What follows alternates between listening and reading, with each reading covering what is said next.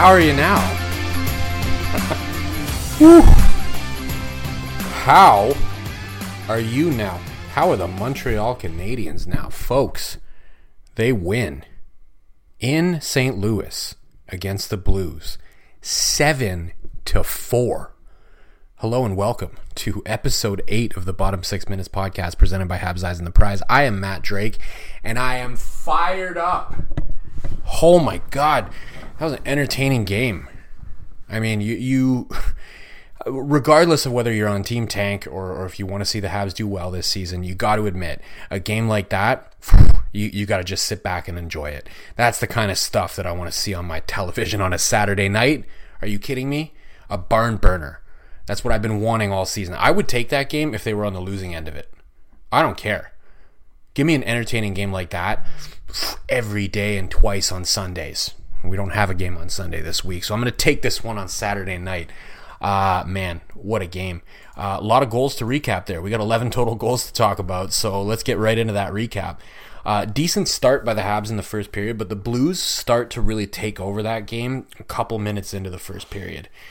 Habs have a very long, sloppy shift at one point. I can't remember exactly what point in the period it was, but weird zone entry, kind of scrambly, ends up on Braden Schen's stick. David Savard is down, trying to block it, almost blocks it with his face, but it gets through and goes in. Initially was credited to Braden Schenn, but they gave it to Jordan Kyrou later on. Turns out it touched his leg on the way through. Either way, 1-0 for the Blues. But the Habs get it back in the final 5 minutes of the period. Cole Caufield, down low. Beautiful feed up to the point, right in the wheelhouse for Jordan Harris. He claps it. It goes off Nick Suzuki, similar to the way that it went off of Jordan Kyrou's leg. It went off Suzuki's leg and made it 1-1. We got a tie game going into the first intermission, and shit starts to get crazy going into the second. So Habs get a power play at the end of the first, and it trails into the second. They don't even get a single shot. So the power play really not doing well, but hold that thought, because we're going to talk about the power play some more. And it costs them that they can't score on that power play, though. Shot on goal by Tyler Pitlick, former Hab Tyler Pitlick. Noel Acciari bangs home the rebound, makes it 2-1 about 5 minutes into the period. And then we have a bullshit slashing call on Josh Anderson about midway through the period. It was a stick lift, and they called him for slashing. And, of course, it hurts the Habs. Jordan Kyrou scores basically right off the face-off to make it 3-1 for the Blues, but the Habs do not quit.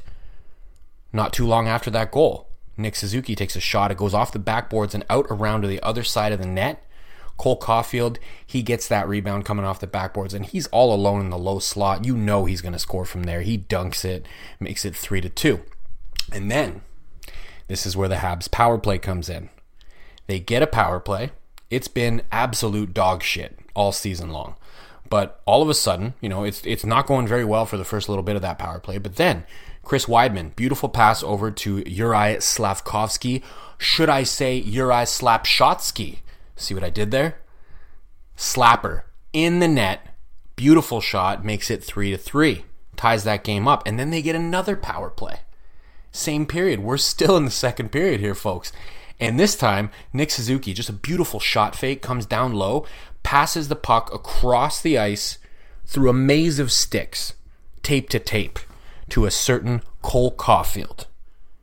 And it is 4-3 for the Montreal Canadiens. In that period, we had 2 goals by a certain Mr. Cole Caufield. We are now at 33 goals remaining. The countdown continues, folks. Early third period. Very early in the third period, the Habs also continue. Justin Falk with a turnover in the defensive zone for St. Louis. Christian Dvorak comes down on the left-hand side. He's looking for Kirby Dach across the ice, but it bounces in off a skate. And, folks, Christian Dvorak absolutely needed a greasy one like that. He needed something that was going to go in off a defender. I can't remember who it was. I want to say Parayko. I'm not entirely sure. It doesn't matter. Christian Dvorak needed something like that to get him going, and guess what? It really got him going. Shortly after that, point shot from Josh Anderson, and weird that Josh Anderson was up near the point taking a shot, but he takes a clapper from up there, and it gets tipped in by, guess who? Christian Dvorak. St. Louis would challenge, or rather, the ref said that St. Louis was challenging. It was actually a booth review, apparently. These refs were fucking terrible in this game, by the way. Regardless, very fun game anyways. But it was a booth review. They took a look at it to see if it was a high stick, and it wasn't. Goal was confirmed. Christian Dvorak now has himself a 2-goal night, and it is 5-3 for the 6-3 for the Montreal Canadiens. 2-goal night for Dvorak, but you can't sleep on the Blues. You cannot sleep on them. 4-on-4 play. Some more bullshit call by the officials. They call roughing on Nick Suzuki and roughing on Torrey Krug. Realistically, it was just Krug trying to fight Suzuki and Suzuki not doing anything. But anyways, we go to 4-on-4, and Vladimir Tarasenko gets sent in alone. He goes 5-hole, and it's 6-4. Now we got some concern. And from that point, folks, after the Tarasenko goal, it was straight up run and gun, high-flying, transitional hockey. Chances going both ways. I would argue probably more chances for the Blues. Some good goaltending being offered up by Jake Allen for the Montreal Canadiens, keeping them in their 2-goal lead. But it was just fun to watch, man. They were just going back and forth. It's again, like I said earlier, the type of thing that you want to see on your television screen on a Saturday night. This is it. That's the kind of hockey I want to see this season, and a lot of fun. And nobody scored until, of course, the net's empty. The Blues decide to pull Jordan Binnington, and from his own zone, Christian Dvorak flies one, puts it in. His hat trick is completed, and it is 7-4 for the Montreal Canadiens. What a fucking game. Again, I'd be perfectly happy if I saw that game again and the Habs lost it. If they go out on, who are they playing on Tuesday? The Wild. If they go out and the exact same game gets played, but they're on the losing end, they lose 7-4, I'm fine with it. In this season, all I really want to see, I've said this many, many times, excitement, entertainment, and I want to see the young players showing and improving a little bit. We saw all of that in this game, and they just happened to win. So what does this mean for the Montreal Canadiens? Well, Toronto lost tonight as well. So technically, I think they're going to be tied for third in the Atlantic. So what does this mean? Well, it doesn't necessarily mean anything. It's just provocative. It gets the people going. I don't think this team's making the playoffs. I've said that many times. I don't think they have a shot. But you got to take these games and enjoy them while you can. I know a lot of people are worried about these wins piling up and eventually impacting their draft position. But let's face facts, all right? We can enjoy Toronto losing games right now in October. They're not going to be losing games all season. They're going to go on a run at some point, and they're going to take off in the standings and be way ahead of Montreal. I really do not think, and I know there are some people who also think that the Montreal Canadiens are going to end up sneaking into the playoffs. I don't see that. And, Toronto's not going to be that bad all season. I think Ottawa is going to probably take off at some point as well. Boston's already taken off. The only team that I hope doesn't take off is Florida. I hope they start to lose a lot of games because, of course, we have their first round pick in the 2023 draft. But this doesn't really necessarily mean anything for the Habs. Really, when you look at that game, you got to think, what does it mean from the standpoint of player development? And that takes me, it's a pretty good segue, I guess, into my player of the game. I got to go with Christian Dvorak. I'm going to have some words for some other players as well. But Christian Dvorak had himself a heck of a game. He was very effective. Obviously scored 3 goals. He kind of just took that puck with the empty net. And I was a little bit surprised that he shot it because he didn't have necessarily the clearest path, but he just went for it anyways and he got it in. And the other 2 goals, I mean, the first one, obviously a bit of luck, bounces in off a defenseman. I think, again, that was Parayko. But if that pass gets through, it's going right onto Kirby Dach's stick, and he's putting it into a wide open net. So one of 2 things is happening there. He's either getting an apple or he's getting a goal. And he ends up with the goal. Perfectly fine. The tip that he put on Anderson's shot, man, again, they reviewed that for a high stick.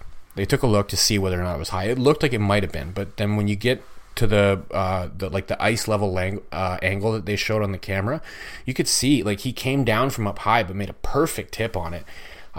Really good hands, really good hand-eye coordination to be able to tip that. Great game from him. He needed that so badly. And the Habs needed him to have a game like that. He's a player that his name's come up in trade rumors before, right? But with his contract situation and with his performance so far in terms of point production, not necessarily a guy that you can move very easily. So it's one of two things, right? They're either going to have to, at least prior to this game anyways, maybe eat salary in order to move him, or try to figure out a way to make him useful for you throughout the course of the rebuild, at least until his contract is over. If he can perform like this more regularly, he could make himself an attractive trade target. It's not like his contract is unmovable. When I said they might have to eat salary in order to move him, I mean, if he's not producing, yeah, you got to move salary. But if he can have more games like that, I'm not saying he's obviously not going to score 3 goals every night, but if he can start piling up some points, he could make himself an attractive target, and he might be somebody that could yield a decent return at the deadline. He's a useful player. He's very good defensively. Can chip in offensively. He's the kind of guy that, in a middle six role on a contending team, he could actually be pretty useful. If he's your, third line or fourth line forward, you got a really good team. I don't think that he's as bad as his point production would suggest. And he needed a game like that to maybe get him going, and we'll see. We'll see on Tuesday if he can keep it going against the Minnesota Wild. Now, close second, and I really wanted to give him player of the game, but of course when you get a hat trick, you kind of got to go with the guy who gets the hat trick. But a very close second in this one, Cole Caufield. Man, 33 more goals to go. That's it until we hit 40. Somebody replied to me on Twitter when I was doing my countdown on Twitter there. I said, 33 to go for Cole Caufield. Somebody replied to me and said, no, 43 to go. So we got people now in the Habs fandom who are starting to think about 50. And, I got to tell you, folks, I'm not sitting here willing to predict it. I already predicted 40. I'm not going to go any further. But I don't think 50 is out of the question. I'm not sure if he's going to get there this year. I do believe he's going to get there at some point in his career. I think it's going to be tough this year. But you know what? The pace he's on right now suggests that 50 is absolutely reachable. And we'll see. And I got to tell you, he could have had 4 in this game. Easy. I think he hit the crossbar once in the first, and he also hit the post towards the end of the first or early second. I can't remember exactly when it was, but I know he hit the bar. He had 2 pings in that game where he was, just a hair away from scoring on both of them. So that could have been a 4-goal night. Maybe if he was on the ice at the end of that game when the net was empty, maybe he takes that shot where Christian Dvorak was shooting it and he gets the hat trick. There's a version of this universe in the multiverse somewhere where he scored 4 or 5 goals in that game. And I don't think that universe is very far off from the actual one that we reside in. So, man, he's off to a hot start, and we get to enjoy seeing how far he can take that hot start after what was, a very disappointing rookie season. It took him forever. It took him until Martin St. Louis took over the bench to get started. Folks, we got ourselves a gamer. He's going to be very good for this hockey team, and we should be very excited about him. And we should also be pretty excited about Juraj Slafkovsky or Juraj Slapshotsky. I'm going to make that a thing. It might be cheesy, but I'm making it a thing. I don't care. He had a great game coming back off his injury. I was kind of worried about how he was going to look. Young player, still finding his feet in the NHL, really, and he gets an upper body injury. He's out for a few games. And he comes back in, and he was providing energy for them in that game. He had a shift at one point where he made a bit of a bad pass. Like he tried to go in between the legs and make a pass into the middle, but there was nobody home for it. And then he got pissed off. Like it looked like he was pissed off at himself. And he goes on the most tenacious forecheck of a shift, keeps the puck in the zone. Despite the fact that he gave it away, he goes, chases it down behind the net. Everybody else is leaving the zone already for the Habs. They're basically resigning themselves to let's get back and D this up. Nope. Juraj Slafkovsky goes down, turns the puck over, and they end up getting a shot on goal in an offensive zone draw. I mean, the god of mischief is back and better than ever. Loki. Wow, great to see you again. Critics agree Loki Season 2 is marvelous. Great. And it's finally here. How much do you know? Let's assume I don't know much. A mind-bending adventure. Spectacularly cinematic. I've been waiting for a moment like this. It surpasses all expectations. A little over the top, don't you think? I thought it was spot on. Loki Season 2. Now streaming only on Disney+. Of course, you have to look at the goal as well. Great goal. The kind of goal that screams let this guy have some more minutes on the power play, especially on a team that's got a really rough power play going. And I was impressed with him in all facets. Again, that forecheck shift came at 5-on-5. He looked great. He looked ready to go. Excited to see some more games from him coming up soon. And then Nick Suzuki. What else can you say about Nick Suzuki, man? Obviously, the goal was a bit of a gimme. He was just kind of standing in front of the net. But he maintains his point-per-game pace. He's above a point per game at this point. What did I say? I predicted at some point in his career he's going to have a 90-point season. I don't know if this is going to be it. Again, I'm not willing to call it, but I believe he's on pace for 90 right now, or close to it. I mean, this is a guy, he could be the first point-per-game player they've had in forever. Who was the last point-per-game player that they had? Was it Alex Kovalev? I'd have to go look that up. It's been a very long time since they had a point-per-game player, is the takeaway that you should get here. At any rate, Nick Suzuki playing very good hockey to start this season. And when you take all that into account, right, you have very good hockey coming from Cole Caufield, coming from Nick Suzuki, coming from Juraj Slafkovsky, coming from your young defense, right? Again, we had pretty solid games from Caden Gooley, really solid game from Johnny Kovacevic, decent game from Arbor Jacki. Not willing to call that one really good from him, but decent. I mean, you have a lot of young players that are doing very well. Owen Beck in the OHL had a goal and an assist after 2 periods tonight. He's crushing it. Logan Mailloux had an assist. I didn't double check to see if he got anything more. But Owen Beck's on a tear. Philip Meshar is destroying the OHL when he's healthy. He just had the flu, so he missed the game yesterday. But they have a lot of very intriguing prospects that are doing very well in the junior ranks and elsewhere. This team could be very, very good in a couple of years. This rebuild might be shorter than we thought it was going to be. I've always hoped that they could do a rebuild and somehow get back to competing within 2-3 years, not make this a 5 to 8 year thing. I think at this point, based on what we've seen early in this season, this team is better than we thought they were going to be. And what we're seeing from some of the guys that are in juniors that are maybe a year, maybe 2 away from coming up and contributing for this team, we could be rebuilt, or at least rebuilt enough to be making the playoffs and taking a shot at things within 2 to 3 years. Now, I know some of you, when I say that, are... maybe you're driving in your car, maybe you're sitting at home listening to this, maybe you're listening at the gym and you're punching something right now and saying, Matt, shut the fuck up. Don't try to rush this rebuild. Well, look, I'm not rushing anything. If it took them 5 years, that's fine. I can wait 5 years for a cup. I waited what? It's been 30 years. It's been pretty much 30 years. I've waited 30. I can wait 5 more.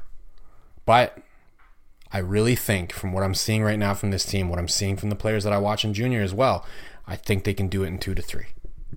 Maybe not win, right? I'm not saying, they're going to win a cup in 2 to 3 years, but I think they can be competing for it. You might have to figure something out at goaltending, because I'm not too sure Jake Allen's going to be viable that long, but, they're not that bad. They're not as bad as we thought they were going to be. And they've got legitimate players coming up. And they've already got 2 first-round picks in the 2023 draft, which is supposed to be a very, very excellent class. And they might even have more. Right? Like, I didn't even talk about Sean Monahan in that game. Sean Monahan had a pretty good game. He almost scored. I really, really think they're going to get another first-round pick out of him. Hopefully one in 2023. And then they're going to have 3 first-round picks in one of the strongest draft classes that we've seen in a long time. And again, they've already got really good prospects that are doing well in junior. Like, even if they don't even need all of their prospects to work out. Right? You seen Lane Hudson so far in his early NCAA career? He's ridiculous. He is ridiculous. He might end up being the steal of that last draft. I said it was going to be Jordan Zmeh. I think might actually be Lane Hudson. I might have been wrong about that. Although I do think Jordan Zmeh is very good, but I digress. I'm going off the rails here. This team is going to be very good. They've got a lot of prospects that are doing well, and the team is better than we thought they were going to be. Now, let's go back to the game itself. We got to talk one last time about the power play. The power play finally broke through and did something for them. It's been brutal all season long. You've seen it. I've seen it. I've talked about it many times. It's been talked about on television. It's not a secret that their power play has been complete dog shit. All of a sudden, that power play wakes up and they end up with a 7-4 win. You see what the difference, what a difference a power play can make for a team, right? This is a team that's not expected to make the playoffs. So without their power play, that's a tight game right there. They maybe squeak that one out, maybe they don't. Maybe it goes to overtime and maybe they lose in the 3-on-3. Who knows? The point is, we don't have to worry about that because the power play got it done for you. You got key goals out of that power play. It built up a big lead for you and you were able to hold on to that lead. That's what a power play can do for you. That's what a power play can do for good teams. So imagine that. Imagine when this team's actually ready to compete, if they can play the power play like that, if they can get those goals. Now, I do have to mention, it wasn't perfect. They got 2 goals out of it. But was it great? Was it great every single time it stepped on the ice? Absolutely not. They had 0 shots in a full 2 minutes in their first power play of the game. Something's clicking, though. You could see it was looking much better. Nick Suzuki, the confidence with which he pulled that move. And he said after the game that they had a meeting about it with Marty St. Louis, and they talked about the things that were working, the things that weren't working, what Marty St. Louis liked, what he didn't like. And then all of a sudden, we see that beautiful move from Nick Suzuki right over to Cole Caufield, tape to tape. More of that. Keep that going. If they can, they're going to win more games than most of us want them to win because we're not going to get that top 5 pick. But it's a building block that's going to be very, very important for this team. They're going to trade some guys at the deadline. They're probably going to be selling. But some of these guys are going to be around for the long haul. Cole Caufield, Nick Suzuki, Juraj Slafkovsky. We need to see some development. We need to see by the end of the season that they've got some functionality to that power play. We need to take that into the next year and beyond so that when they're ready to compete, they have that power play. So that some of these games like that against the Blues, you're going to have a lot of those when you're playing against other strong teams in the Eastern Conference and Western Conference as well. You're going to need your power play to carry you in some of those games. That game was proof that you need it to be working. I'm going to cut it off there. We're already running 22 minutes. This is a long one, folks. C'est une soirée inconnue pour les employés de soutien. We are on Spotify. We're on Google Play, Apple, Megaphone. I'm on Twitter at DrakeMT. Drop me a follow. I would appreciate it very much. Thank you, as always, for listening. And, folks, 33 goals remaining. The countdown to 40 for Cole Caufield continues. À la prochaine.